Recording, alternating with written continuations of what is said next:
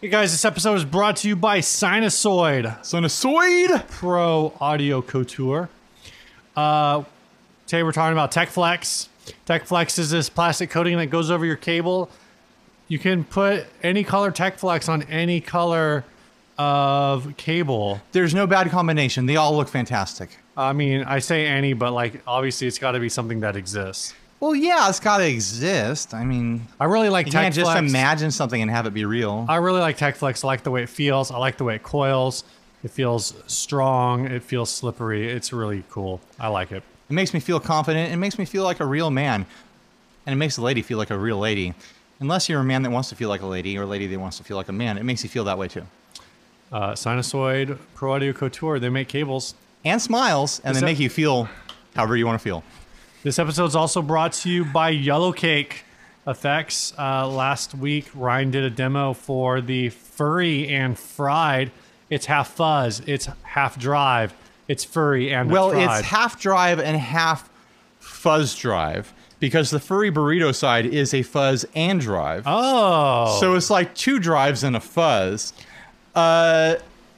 It sounds really great. It's a bunch of fun. I'd never played with any Yellow Cake stuff here at home, playing around with my pedals. I really fell in love with the fried gold side of this thing. It's crispy and crunchy and brings a lot to the table. Peanut buttery? It's not peanut buttery. Okay. Well, maybe kind of creamy. I don't know.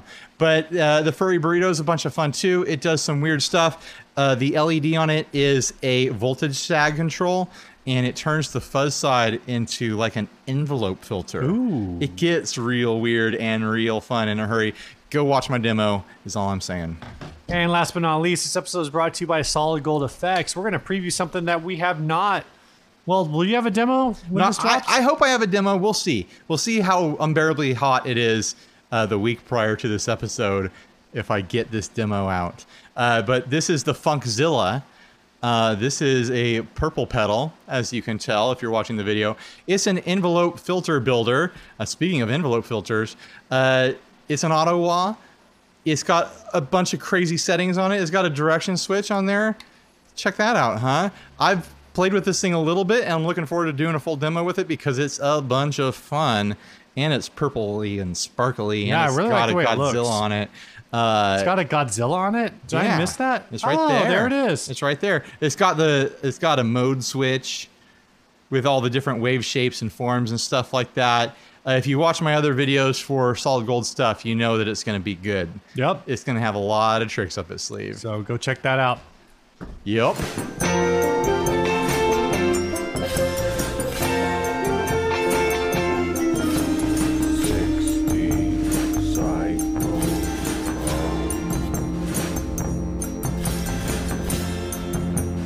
I'm Ryan. And I'm Steve, and you're listening to 60 Cycle Hum, the guitar buying, selling, trading, modding, fixing, breaking, reviewing, playing podcast. How long do you think I'll find it funny to say I'm Ryan?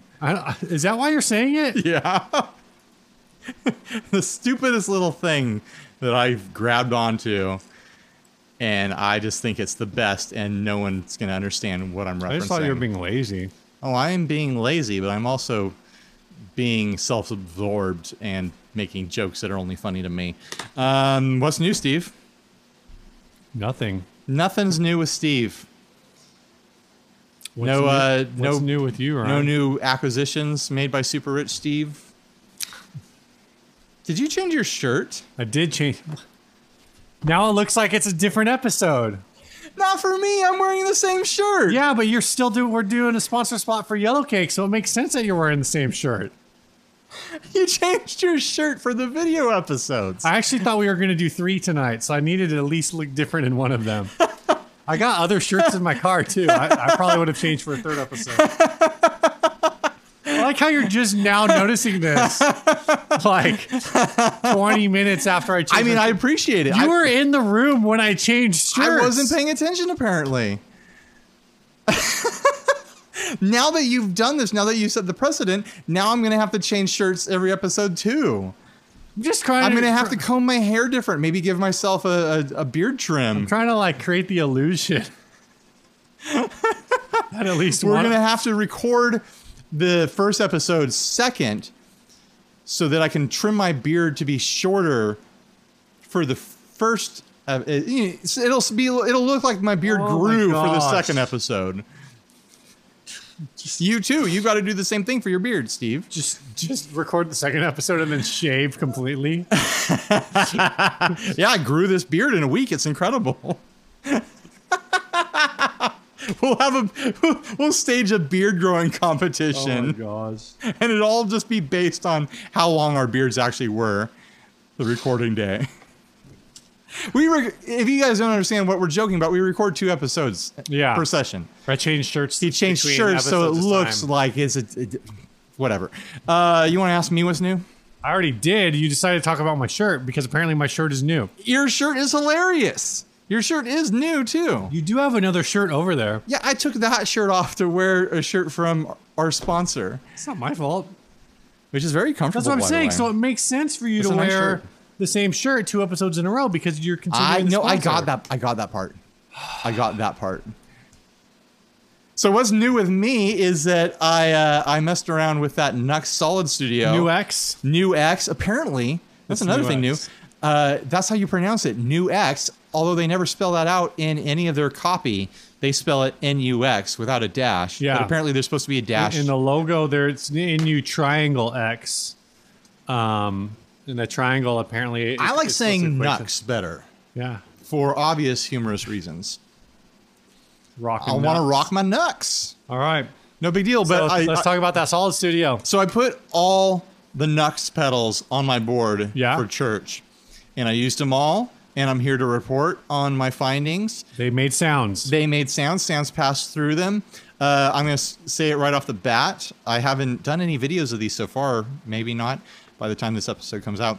But the Atlantic, home run. Yeah. Yeah, $150. The delays sound great. The reverb sounds great. The momentary thing on the reverb is a bunch of fun to mess around with. Running delay and reverb in parallel is really cool sounding because like your signal doesn't turn to, mushy reverberated mess. I just think it's a really solid pedal for $150. So it gets my recommendation. The compressor, I forget the name of it. It's a Masamune. I'm not a fan. I like the boost side of it. I think it sounds like really nice and preampy, and it boosts into drives really well. But the compressor is this style of compressor where it's a fully like funk hard knee sort of compression. Right. It has a blend knob on it, but I don't feel like the blend is terribly effective at getting rid of that and blending towards a more conservative and smooth compressor. So this is really a compressor that's going to work for someone who's doing that hard funk sound or is going for, like a simulated lap steel sort of country singing sort of sound. Just wasn't a fan of it. Other people might like it. When I make a video, go check it out. The Solid Studio, Yes. that's really the thing I've got to talk about here because I took it to church and did not bring an amp with me, Ooh. which was a bold thing to do. I was really putting a lot on that pedal. A bold strategy. Let's see how it paid off. Yeah, exactly. To be fair, I had tried it at rehearsal the day before, but it's a completely different soundboard and room Yeah. and monitoring situation. And it did well at rehearsal. I plugged in the XLR into the side of it and it worked out just fine. I get to church, I plug it in, and it does this thing that I first experienced at home, where if you plug it in wrong, it'll play for a couple minutes, and then it'll say, you've done enough damage, and it goes into like an automatic shut-off mode. Okay. So you plug it in, and it's like, this isn't the way I was designed to work. There's too much Right. resistance somewhere. Automatic safety shut off. It's great that it does that. I get to church. I plug it in the way that I had it plugged in at rehearsal. XLR straight into the side, and it passed signal for 2 minutes, like I said, and then shut off. Interesting. And I was like, great. Like, it's not getting enough power. This or that is a problem. I wasn't thinking about it. And I just kept messing with it. And while it was running for 2 minutes, it would have a lot of noise. Like there was a big noise floor on it. So eventually I was like, let's try plugging it in a different way. Instead of going XLR direct in, let's run a 1/4 inch out of the TRS out, which is supposed to be like a headphone out. Yeah. And run that into a direct box. And then it worked perfectly. It sounded great. It's super quick and easy to dial in a sound that works. And it gives you a ton of like variants. Like each mic model sounds very different and very unique. Each cab model sounds very different and very unique. It's really easy to dial in the amp simulating like power preamp. I didn't miss my amp at all. It sounded very good in my in-ear monitors. Do you remember like what settings you used? I don't. Whatever picture I put onto Instagram is what I was using. Oh, okay. But like I said, it's easy to just flip through the switch and find what works for you on one setting, and then flip through the other switch and find what works for you on that setting. And you find a really nice combination that works for your drive section on your board and for your sound in general. I'm looking at it like, I don't know if I'll use it every week instead of an amp, but it's definitely an option that I'll exploit on the regular. So I'm pretty impressed with it. I'll say that. I should get in deeper with it and figure out, the nooks and crannies of the design and how to be more prepared for when it goes into that shutdown mode. Yeah. If you get one, you're going to have to spend time figuring that out and making sure that you're running it in a correct way and aren't going to get stranded without an amp. I'm kind of like trying to skim through the manual and see if it says anything. I have no idea why the XLR out wouldn't work on the regular church board when it did work on the rehearsal board. Maybe there was like a phantom power issue. Right, that was kind of like my initial thought. The mic that they usually run me on, which is the cable I was using, doesn't use phantom power. Right, but with a microphone, typically it doesn't really matter if phantom power is on or not. Like it doesn't, like if it doesn't affect the Mac. So if phantom power was left on for any reason, it would affect it, maybe. But then you said you had like issues with it at home too, right? Because I had it plugged in wrong or something, or maybe it didn't have enough power at home. I don't know.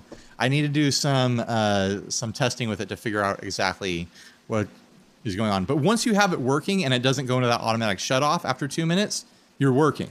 It's going to keep working. It didn't shut off on me either time I used it live once I got it figured out what was wrong. But I was super nervous Sunday morning after having it shut down on me like that.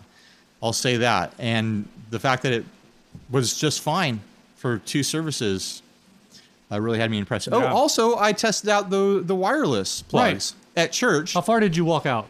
Well, our sanctuary it's a middle school auditorium. I'd say it's a good 30 to 40 feet deep.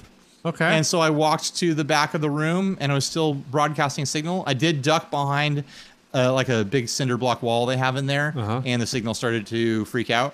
Right. So I think it does need line of sight for the most part, unless... Well, especially at that kind of distance. I think it depends on the material, because I've walked through my house while playing and the amps are in the garage, and it didn't cut out while I was walking through the house, so it passes through drywall. Wait, your house isn't made out of cinder block? My house is not made out of cinder block. This building is going to collapse any second. So it depends on the material of the building that you're in, I suppose. But I had a very pleasant experience with it. The signal sounded good. It sounded natural. I need to do some comparisons at home, comparing it to just a cable and using a looper to do that. The big thing that I was testing was battery life, because when I'm playing a church set, I play for a good hour and a half, 2 hours. Yeah. Including, the rehearsal before we play. I had to shut it off between services to try to save battery, which is kind of a little bit annoying because I don't have to do anything with the cable between services. Right. It's a little bit annoying to turn 2 devices off with a little flick switch.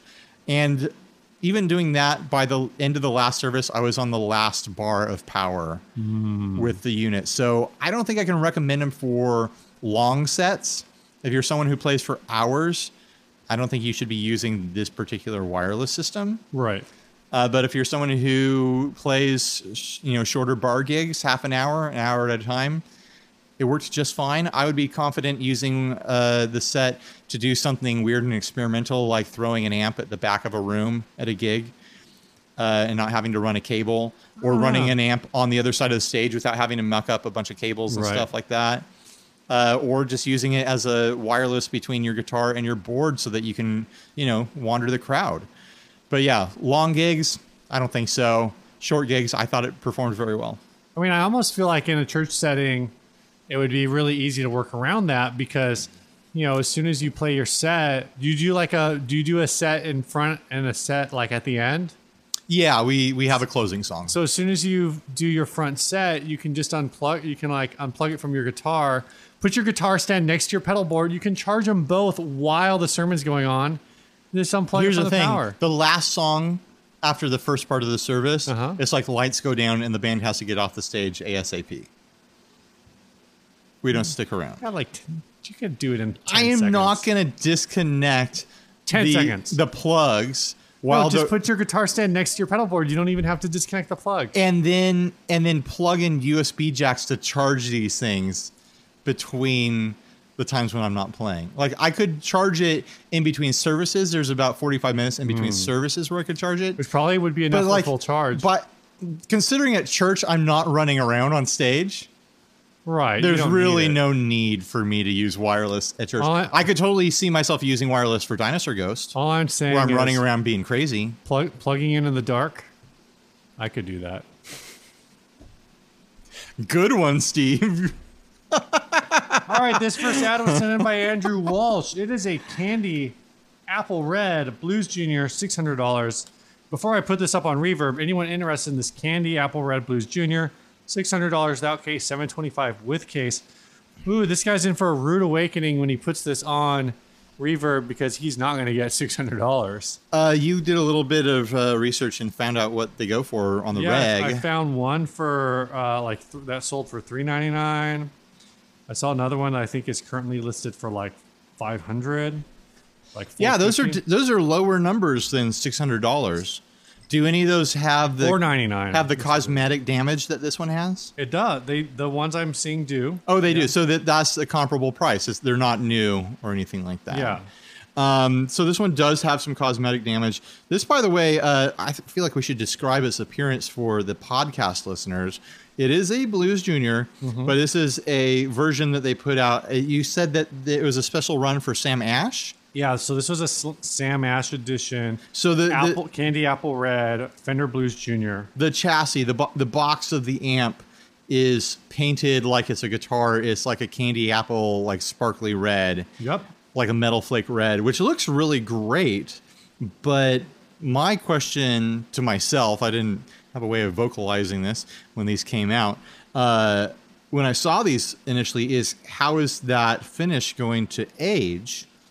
Being that it's a guitar style finish versus a tweed style finish or a Tolex finish, where we're used to a guitar finish on a guitar aging a certain way, and we call it a relic, and we're fine with it, especially on Fender style guitars. It adds character to the guitar, or whatever. On an amp, we're fine with the way tweed ages. It looks classy as it ages. It looks well loved and looks like it has character. And the same with Tolex. It ages in an accepted way. Now I'm a little confused because this was also sold through Andertons. It was a special run. I think I saw them at Guitar Trader when they came out. So shops were able to get them. Well, the ad space I was saying said like, oh, this was specially made for the Sam Ash 90th anniversary. Maybe it was, and they still sold off the rest of the lot to other shops. Maybe. But when you look at the damage on this, there's chipping and scraping on the edges of it. Yeah. That would be kind of fine on a guitar, but how do you react to it on an amp? On this amp When I in see particular. on an amp, I feel like it makes me think like the amp is like more damaged than it really is. That is kind of because like when you get aging on tweed, it's just like, oh, there's a scuff. It caught a corner really weird or something like that. Or like it's from you loading it in and out of your car. These are like dents or cracks in Tolex or tweed. You tend to get tears. Right. And tears for some reason, yeah, they're definitely a little more. They happen because of a different kind of incident. Yeah. Where you look at this and it's like, this looks like it got dropped. Is everything okay? Right. But you're not going to get tears and scrapes and scratches with this finish. You'll get you'll get scratches. Well, and there is some scratching on one here. is that it's poly, so it's going to do, like you said, like a poly guitar. But sane people don't relic polyurethane guitars. They want to relic nitro finishes. Yeah. So, maybe if this was red with a nitro finish, like the damage would maybe be cosmetically different. It wouldn't be like chunking like this, perhaps. It would just possibly be different. Of course, the flip side would be like maybe it would be way too prone to checkering.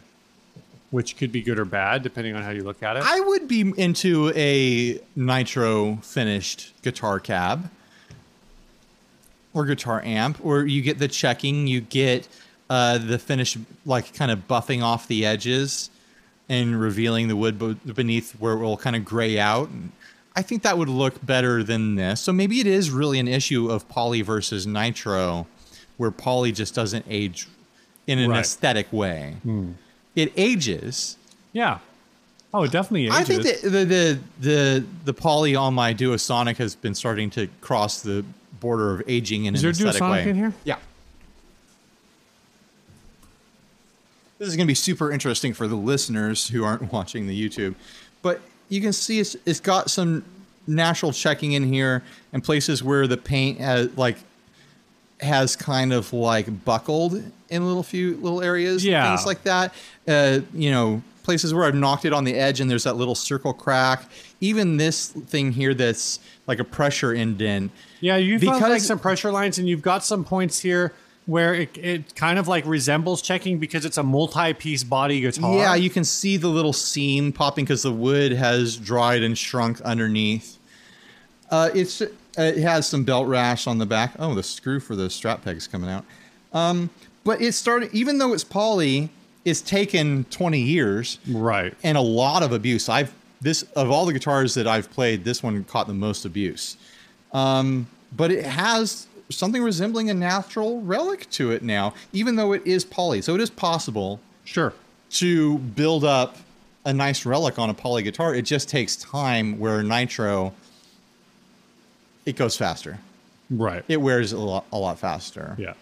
And it's going to be, again, it's different because even like these are like kind of like finish flaw type things where they're not going to be able to see this on the camera, but it is like small chips where like they're just there, but you can kind of see like this one here.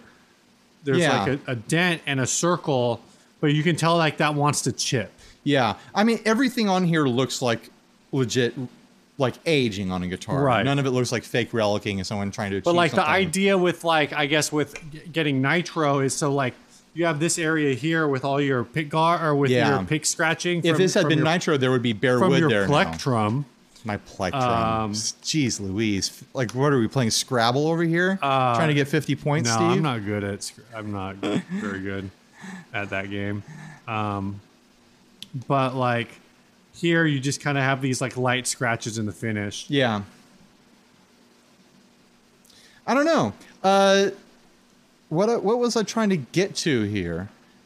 You're talking about whether or not you want a poly relic amp. But an amp doesn't catch as much damage from playing. It catches damage from moving it around. So you'd have to gig with this amp regularly a lot. Well, to pick up like an attractive amount of relicing. I think what I was trying to get to is that for a long time I thought about refinishing this guitar. Oh, okay.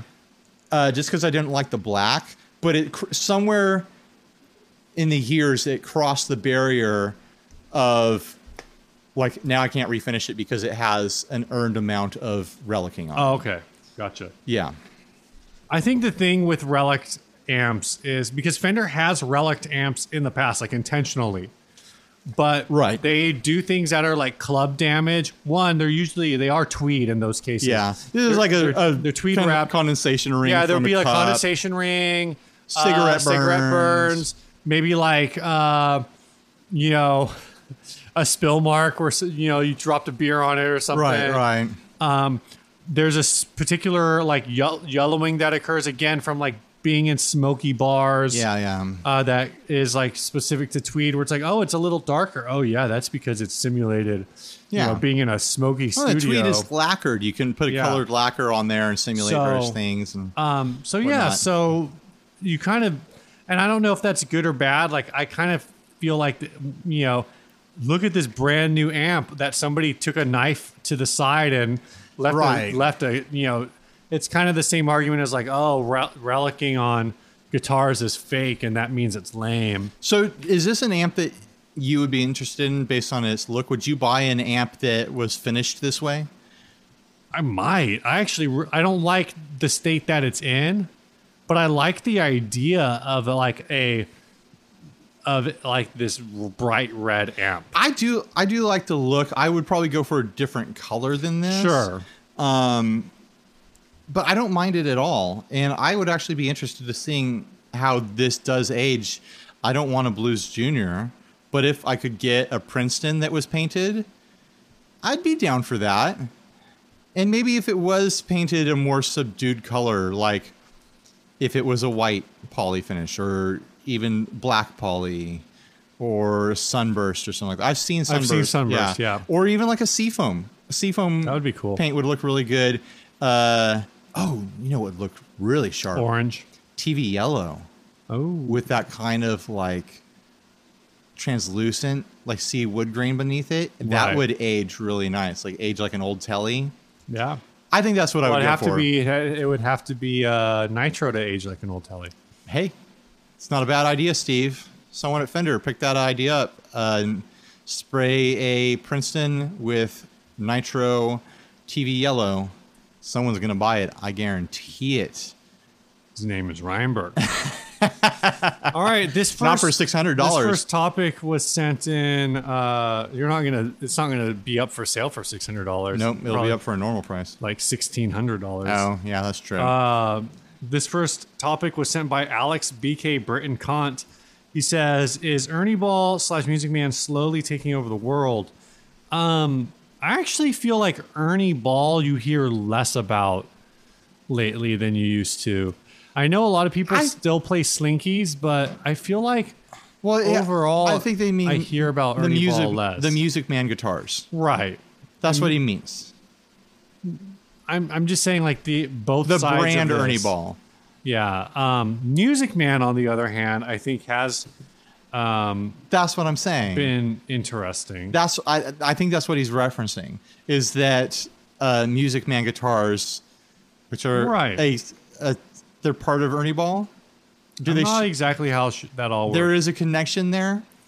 I'm apparently not up on it confidently enough to argue about Well, it. like the Ball family owns Music Man. Right. But yeah, They share a booth at NAMM. that's their relationship. Yes. So anyway, They're in the actually, same booth at NAMM. they've come out with a lot of like really popular You really made me guitars fight for that one, Steve. over the last like 2-3 years. Yeah. I should pull up their lineup. I know the two biggest ones from the last couple of years were the St. Vincent signature model and the James Valentine signature model. Mm-hmm. And to go along with those was the release of the Sterling brand, which I still hate that name. Of all the names, why? Well, you go to Music Man website and it says Ernie Ball Music Man, Steve. Sure, whatever. I mean, but for the longest time, the only instruments I was familiar with from them was the Axis, which is a super, comes from a Van Halen lineage sort of thing. Yeah. I always liked that guitar. I think it's a fun guitar. And the Albert Lee, which has a really fun shape. Right. But yeah, now you've got the Valentine Yeah. that people love, the St. Vincent.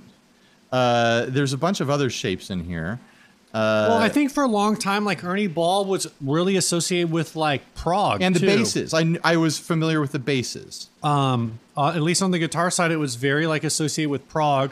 You look at like what their signature models have been. They've had like the Neil Morse signature, the Steve Lukather signature, which I mean, they've got the John Petrucci. in the John Petrucci They've signature. got the Cutlass, which is like a Strat thing. The Stingray, which Right. is like a different kind Well, of... so it's like an offset-y Strat. And those are kind of like the Cutlass and the Stingray were bringing back old models from like the 70s. Yeah. They've got a lot to offer here. That's Steve Morse. They're not Neil Morse, Steve Morse. Steve Sorry. Morse. I really like the Albert Lee shape. I would go for that. Then, like you said, the Silhouette Axis question, is like a Les Armada. Paul thing. All these shapes hint, excluding the St. Vincent, all these shapes hint at like classic guitars, but then go far enough outside of them that they are definitely their own thing. And they're Yeah. recognizable as their own brand. To go back to the original question for the topic is Ernie Ball taking over the world? My answer is that Ernie Ball specifically isn't taking over the world, but that we're seeing a time in guitar shopping and guitar buying where the new generation coming up is open to instruments that have different shapes, that have unique shapes, Yeah. that reinvent the aesthetic a little bit, without going in like an opulent or garish direction. Yeah. It's like it's more than just, oh, let's see how much quilted maple and abalone inlay we can throw at Which, something. for what it's worth, like is kind of like the vibe of where it seemed like they were going with the Petrucci Right. like models and the. But you look at their lineup here as they present it as a line, and everything is simple looking in shape and Yeah. aesthetic and form. And then you click on the collection, and then you can select different finishes and whatnot. But they really are selling body shapes. Like that is their selling point right now. That's their unique selling proposition. Yeah. Is look at our body shapes. You can look different than someone playing a more standard classic idea of a shape. I mean, the fact that the St. Vincent has become so popular and people have embraced it so completely is incredible, because it's a really super funky body shape. Yeah. There's a lot of angles on here that are surprising to me that I look at it and like it. Like that top bout, like I want to be bothered by it. I want it to stick out further. On the St. But- Vincent? On the St. Vincent, but then for somehow it still works. Yeah. It's really tough. And it's just, I think we're in a place right now in guitar history where consumers are open to this level of uniqueness aesthetically. I think there's some of that, and I think also Ernie or Music Man for a long time was a professional level instrument. They have a preceding reputation of being high quality players' instruments. And so they did have like the sub series, so the Music Man sub series, God, 10, 15 years ago, that were like all of the same instruments, but with matted finishes. Right. And I think maybe different electronic layouts. I'm 100% don't remember. The problem is that like, with I've always been more interested in their basses. And the problem is that along with those matted finishes, they also put diamond plate pick guards on everything. Oh yeah, which I hate were like that. just felt Yeah. really tacky. And I mean, I guess if I saw one real cheap, I could have replaced it. I never really thought of it. And then they did OLP guitars for a while, which was the officially licensed product. The OLP stuff was, I mean, it was fine for its price point, but that's like they were degrading their brand with that. Yeah. So what they've done with Sterling is they've come out like a little higher priced, but the same kind of concept. But it seems like they've like focused on it more. Where, I hear guys on other shows talk about how Other shows. the Sterling. I think it's the Sterling James Valentine is like one of the best guitars of like 2017. Now it's 2018. I know, it's a different year, but I believe. These Sterling and these Music Man guitars are at the top of these, put together, let's say, gear of the last 12 months list. If there were that these other shows do. If you looked at a calendar year and you were to evaluate the gear that was released in that year, Yes. these would make the list. Yes. As being good Yes. On certain programs. on certain On programs. certain other guitar entertainment. Sounds like something a shows. bunch of nerds would do. Yes. I'm looking at the Sterling Albert Lee, and I can't think of any reason why I wouldn't. Yeah, there's like Want one of those. There's that. What color is that? Blue? Is it? Yeah, it's like the Sonic Blue? Surfy Blue. What's the price on it? They don't have a price on this site. No, They have prices on the Ernie Ball site, but not on the Sterling site. Oh. I think the Sterling stuff maybe you can only get through stores, whereas in Music Man you can possibly order direct. Right. But like I said, the Sterling James Valentine is supposed to be great. These different models, so I think they have found a way to appeal to guys who are getting into these instruments for the first time. And I think doing St. Vincent and James Valentine as signature instrumentalists, like I said earlier, or as signature instruments, opens up to like a broader crowd than like, okay, Petrucci, Dream Theater, Steve Morse. Do you recall what his affiliation is? Nope. Lukather, I want to say, is the guitarist for Toto. Okay. Morse, is he? It's bothering me, but he's affiliated with some prog group. I'm trying to find out how much these Sterlings are, so I'm having to jump around a few different sites. And then I want to say Steve Morse was like the original guitarist for Deep Purple for some reason. Yeah. Oh no, he's the current guitar player for Deep Purple since 1994. Stuff is all used. Why is it so hard? Maybe I should try Amazon. And then is Albert Lee just Albert Lee? I'm not familiar. Yeah. That's a name I've heard for a long time, but I'm not super familiar with them. I'm not super smart with remembering famous musicians, so it's kind of, I'm more familiar with Albert Lee, the guitarist. I mean the guitar model. I'm not familiar with him as the guitarist of anything. I'm sure he is the guitarist of something, and all these other guys are. Okay, here we go. No, he's kind of just looks like he's kind of just Albert Lee. You can get a Sterling Silhouette for $206. You can get the Sterling St. Vincent for $600. I picked one of those up at NAMM, and I thought it felt really great. You can get a version of the Axis for $300. Their prices are in the Squire to Mexican Fender range. Right. It's that Albert Lee that I was drooling over. $400. Yeah, that's a super great price. That's really where you would expect to sit for a imported guitar. Yeah. If that came in gold, you'd know. No. I'd get it. Don't tell me it comes in gold. I don't need to spend the money right now. I don't think it does. So I think Music Man is making a lot of strides. They're in a really good place right now because people have forgotten about OLP. Yeah. For the most part, I think because at the end of it, people assumed that it was, and maybe it was them licensing their shapes to a completely different brand. And so, like, the quality issues with those are just not on the shoulders. Yeah, it was of weird. Ernie Ball. Like, it never felt like, oh, this is from Ernie Ball. It felt like Ernie Ball has given permission for them to do a cover of this. Exactly. So they've come out smelling like roses with a strong reputation of building, like, really great playing modern instruments with an aesthetic that people are open to right now in this moment. And who knows, that might change in the future. Or maybe these instruments will become new classics where people are like, oh, that's just a shape that guitars come in. So good job, Ernie Ball. Yep. We're watching you, and we appreciate what you're doing. And we should probably make a trip up to their headquarters Santa someday. Barbara. Yeah, it's a trip for us. 5 hours. Yeah, like we'd definitely be getting a 6 hours. hotel up there and crashing the night. But we Yeah. could go up there and check stuff out. Next ad. Yeah, this was posted Now that we've to the talked group about Ernie Ball for way too long. by Tim Hemingway. He says, I'm so depressed. I spent all last night dreaming about the flip of the century I was going to make on my way to work. I was the first to call on this last night. Set up a time to pick the board up in the morning. When I was on my way, he texted me to say, sorry, I didn't know what these were worth, so I raised the price. So this was a vintage 80s Boss pedal board. Mm-hmm.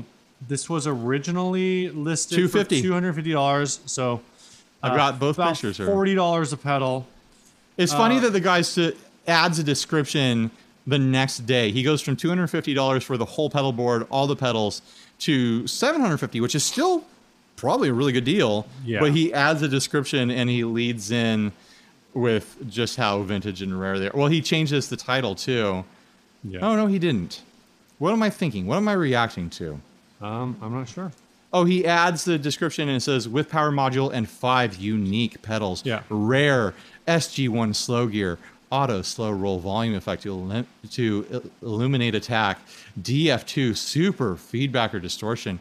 And he just goes on and on about, the rarity and the descriptions of these where, the day before he's like, come get these pedals, $250. Yeah.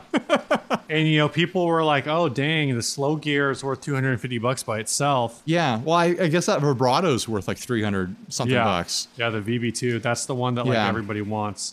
The super feedbacker, I see people saying that they want that, but I don't think it goes for tons of money. Yeah. The flanger, there's not a ton of huge flanger nuts out there right now trying to chase down vintage Boss flangers.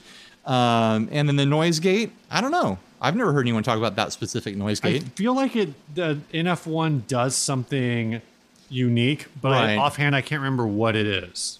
But the slow gear and that vibrato are definitely doing the heavy lifting in this. Yeah. The power supply and switcher, I had one of those. I had so much trouble trying to sell it. Like, people don't really want them. It was like an extra throw in with the Boss pedal boards because it's like a utility thing. Right. You can use it as a looper, and it But powers. if you don't the rest of the power. have if you don't have the Boss utility board, then it's kind of useless. It kind of is. But I'm sure there are people out there who are fans of it and will be mad if I say that it's not important.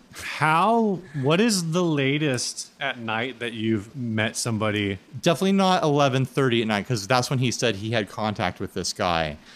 But I would say that if I had contact with this guy when it was $250 and it was at 11:30 at night, I would be like, I'm a baker, I work at night, I can come get it right now. You know, I mean, like, I work a midnight shift, I'm on my way to work, let me pick it up on the way, because this is a sort of score that you can't wait any amount of time. Yeah. You have to be there when the ad posts within like an hour, or things are going to go sideways and wrong. And the fact that it was posted at 11:30 at night means that a lot of people probably didn't see it till the morning when this guy woke up to an inbox just full of people. Yeah. And I'm sure there were a couple stinkers in there. They were like, these are worth much, much more, and you should be charging more, just because they're anarchists who want to flip block. Is there a more fun way we can come? Is it a more fun term for flip blocking? You know, it might not even be necessarily that. Rock blockers. Oh my gosh. Because Lucas, is it Rivers?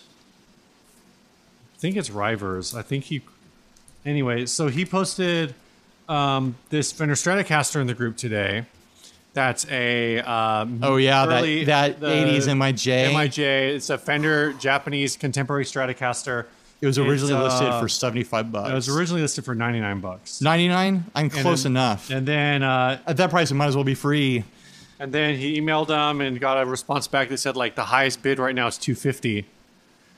So I always kind of wanted one of those. This guy could have gone through the same thing where, like, he either got so many emails at $250 that he's like, oh, something's going on. Yeah. And he looked into it. Or, he could have had those people who are like, I don't have $250, but you're nuts if you're not trying to get like at least $700. Or he could have just had people who are like, I'll do $250.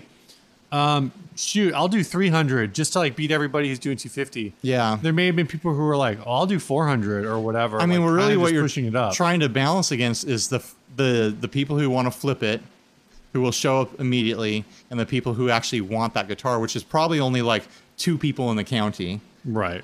Because it's very specific. It's a MIJ Strat with that very specific, like, pearlescent, thick poly finish. Yeah, it's the pearlescent finish. It's all black hardware. It's the trim system. Like I forget which one. The finish on those things is like as thick as the chocolate on a Snickers bar. It's real interesting. Like, have you ever seen them chipped on the edges? You're like, that's a lot of paint. Yeah. They're real heavy. They have a unique bridge system.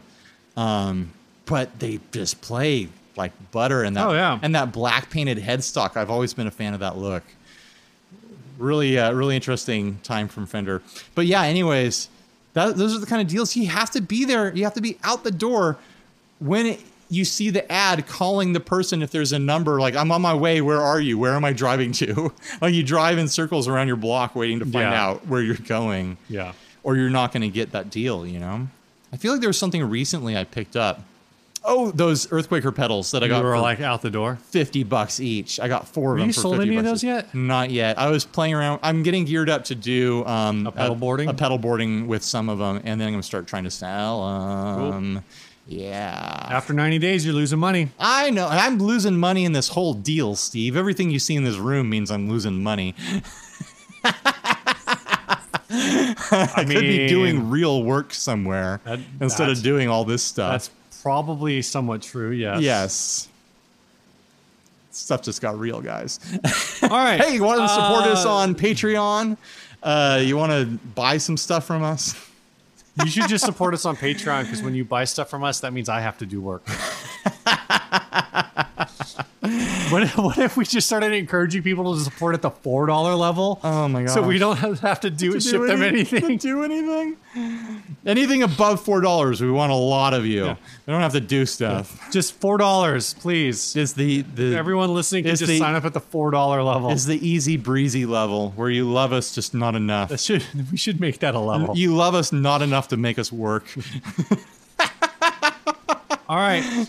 This topic was sent in by Zachary Ryan Saucier. He says, childhood music fantasies. Have you thought of anything for this topic yet, Steve? Because in our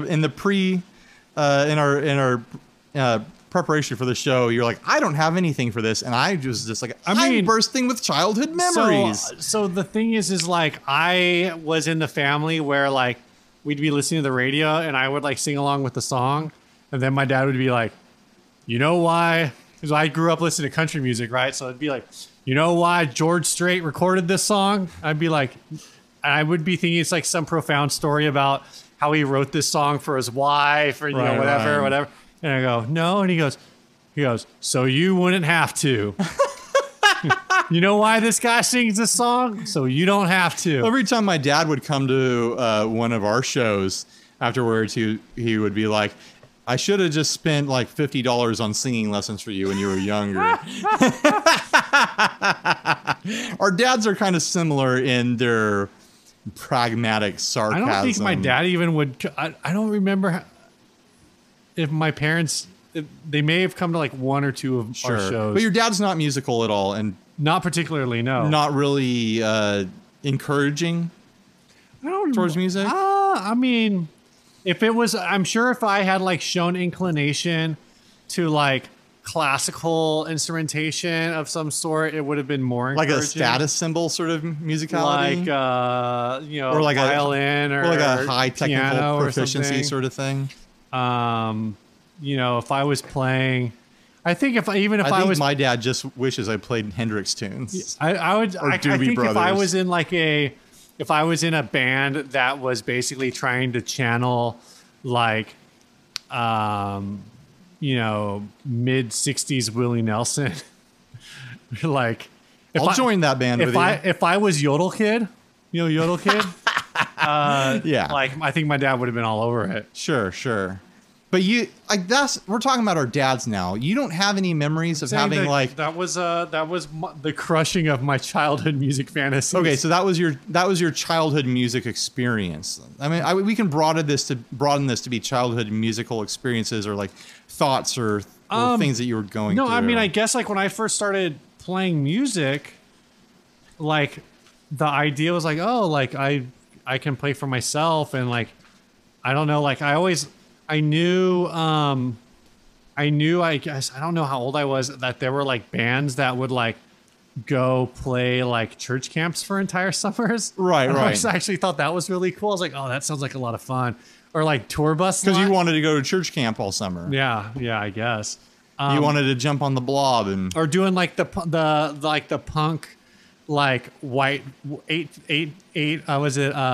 people in a stinky van, right. Life, like that kind of deal. Like I was like, oh, that sounds like that could be fun. Once you became like a teenager who was learning to play guitar, did you ever have like any dreams or aspirations for where you wanted to go with it? Like did you think you wanted to be in a band or write music or like be known as a musician or anything like that? I mean, Did you ever have fantasies that direction? I think I always lived in like because what I'm hearing is that Steve was a cold-hearted robot that just analyzed the situation he was in, moment to moment. Is like, here is a guitar. I am playing guitar. I am a musician now. I have no aspirations. What is the command for my future?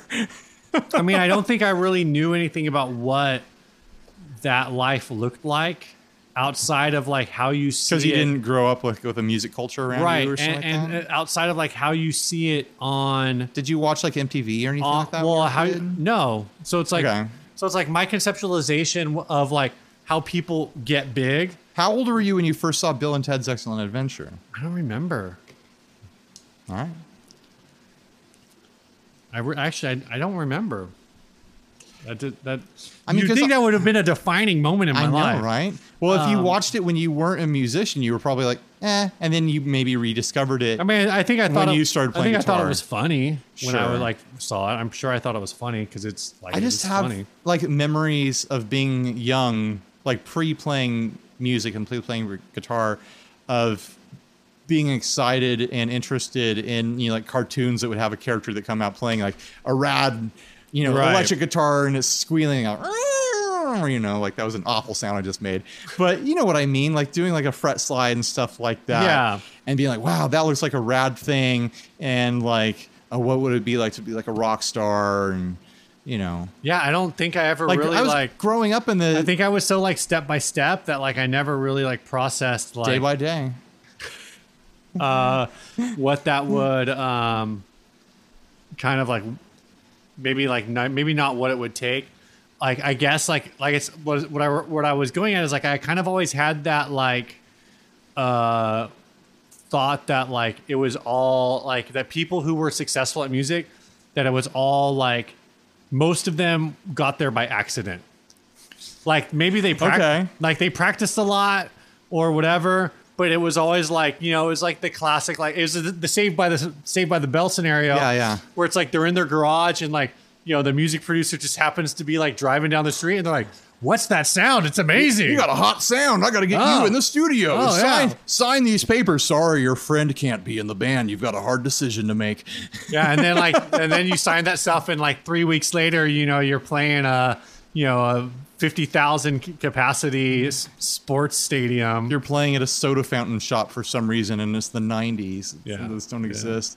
I guess what I'm saying is that I don't know. We played a boba shop. my childhood ideas and reaction to like music was basically that to be a musician was to be like a cartoon character, which kind of fits, the decades I grew up in. Yeah. I, started become aware of pop culture in the mid to late 80s. And like if you saw a guitarist on TV or wherever in that time, it was, like a Van Halen or like a Poison Right. reference. It's like, look at this flamboyant, cartoony, like out there character that's doing like slides across the stage on his knees and like playing with his teeth and stuff like that.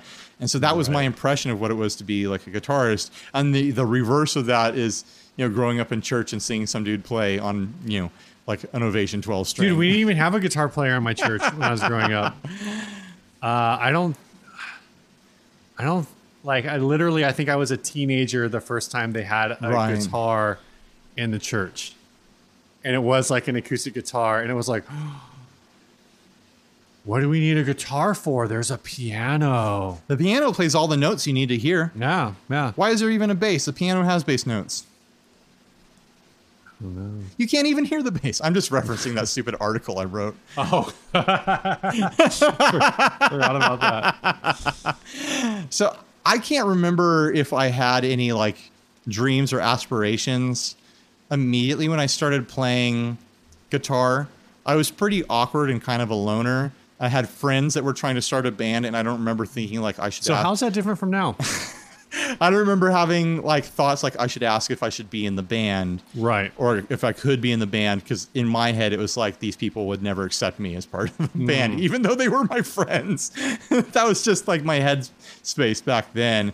Like I didn't really start thinking about wanting a band or being in a band and doing things other than playing at church with music until I started getting to college, and it's like I'm getting decent at this. I can play guitar. Right. I can play parts. I can learn parts. I can write things. I started to mess around with writing songs around that time, and I didn't get into bands until after college because I didn't have time during college. Tell me more about whales and where they go.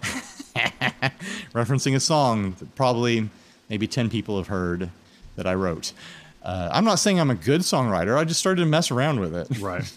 And I think, yeah, that's a sidebar. I'll skip it. Okay. Sure. Now, you got anything else on this? I don't. All right. Hey, if you've got childhood stories that, relate to playing music and being a musician, let's have a post in the Facebook group and let's hear them. I want to read those stories. Cool. You want to thank our sponsors and then do the last ad? Yeah, let's thank Sinusoid. Or do you Pro want to do Audio more Couture. uncomfortable silences? Uh, We could do more uncomfortable silences if you want. well, if they're planned, are they really uncomfortable? Oh, I can make them uncomfortable. All right, let's thank our sponsors, Pro Audio Couture. That is Sinusoid, sinusoid.com. When you mention Pro Audio Couture, you're thinking of Sinusoid. That's right. Solid Gold Effects, makers of The Funkzilla, Funkzilla. as well as a bunch of other pedals that I've covered. and Yellow Cake, makers of the Furry and Fried, and also a bunch of other pedals that we haven't covered. Yeah, This last ad was sent in by Kyle Jackson. that's one way to put it. It's called Lost Bet. It says Now read the copy on that bad boy. 2000 Epiphone Les Paul Zebra guitar, free. Make an offer. Guitar case, guitar, professional guitar equipment. The cabinet is a Fender. It used to be owned by CJ Pierce from Drowning Pool. He lost it in a bet. I have the emblem.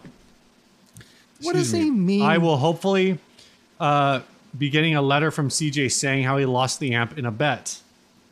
What does he mean when he says he has the emblem?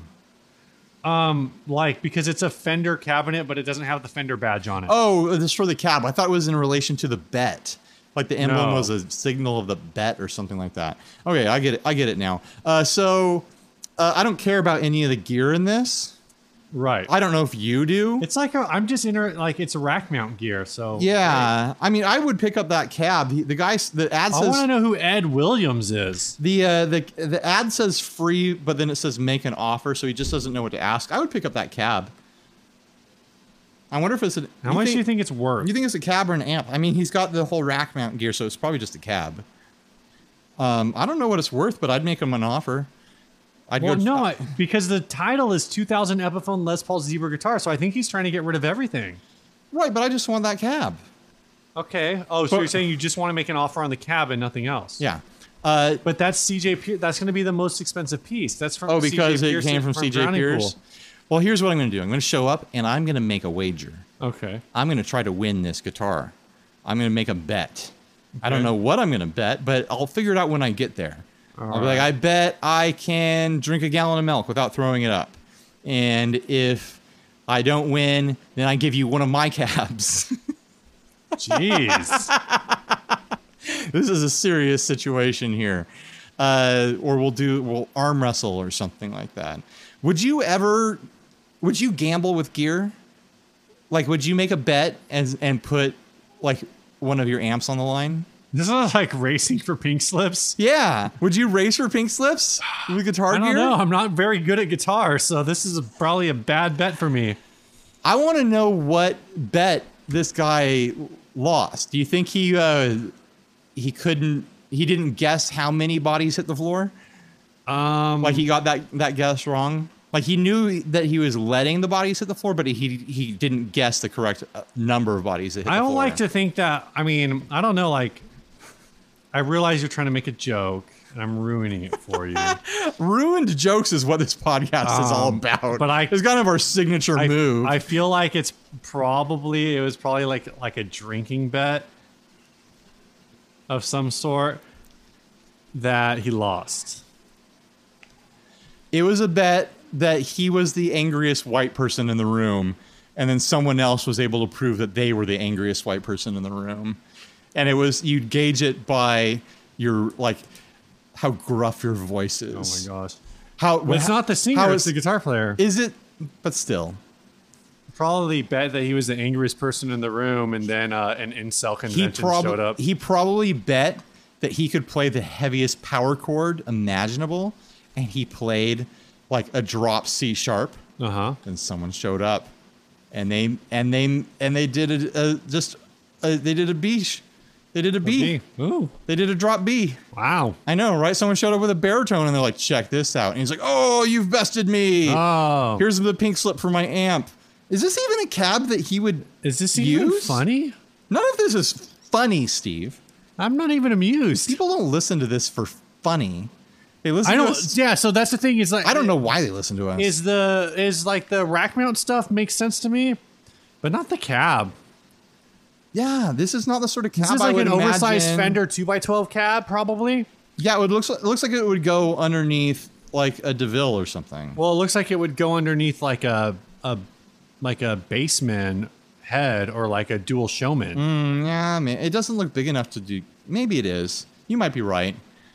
It just doesn't look. It's an oversized 2x12 head. It just doesn't or look. cab. It doesn't look Drowning Pool to me. No, it does. It's not at all. Like, why did maybe this guy was gambling with it and betting with it because he didn't really actually have a use for it. Yeah, he's like, oh yeah, I'll give you my cab.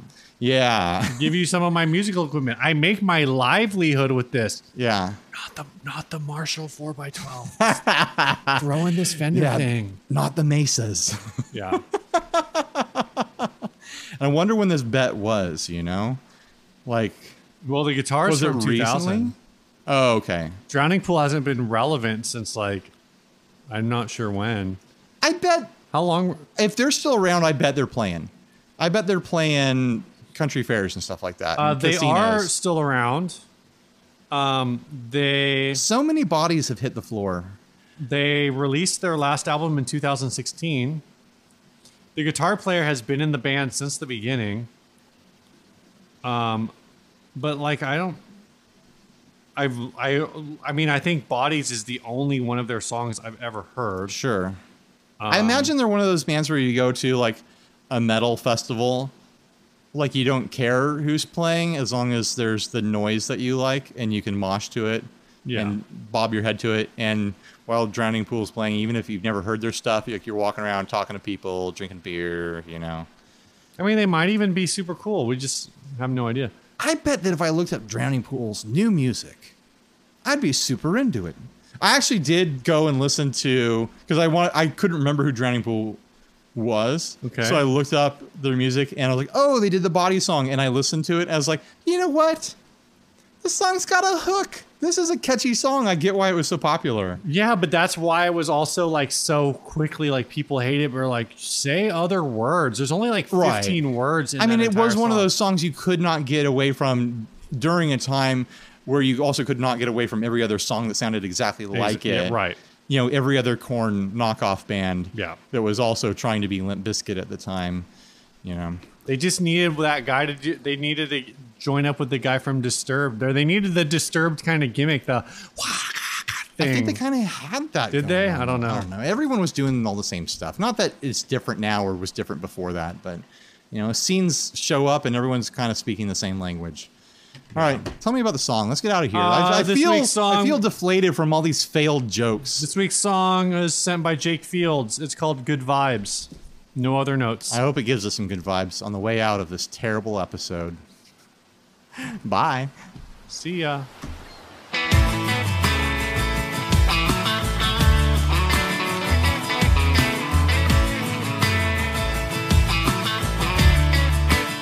Darling, pour me a drink to put my restless mind at ease. Hey, to drop all my worries deep down in the sea. Yeah, I know life isn't beach, but sometimes there's a breeze blowing by, so raise them up high. I just want good vibes. You put on some Marley, we'll be feeling alright.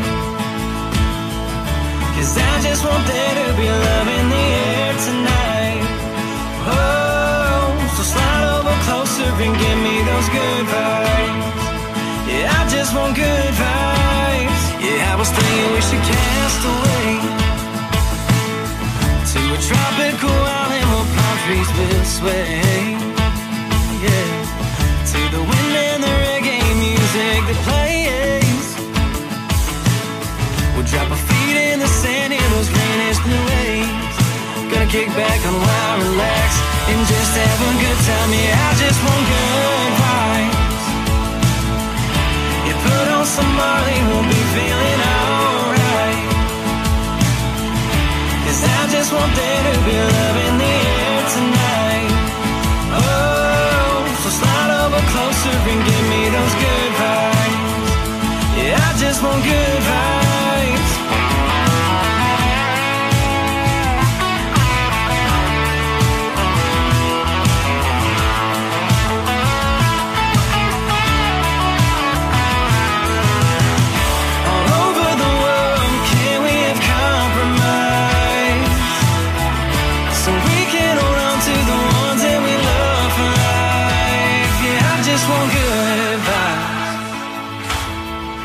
You put on some Molly, we'll be feeling alright. Yeah, I just want there to be good vibes. You put on some Molly, we'll be feeling alright. 'Cause I just want there to be peace on the earth tonight. Oh, so start over closer and give me those good vibes. Yeah, I just want good.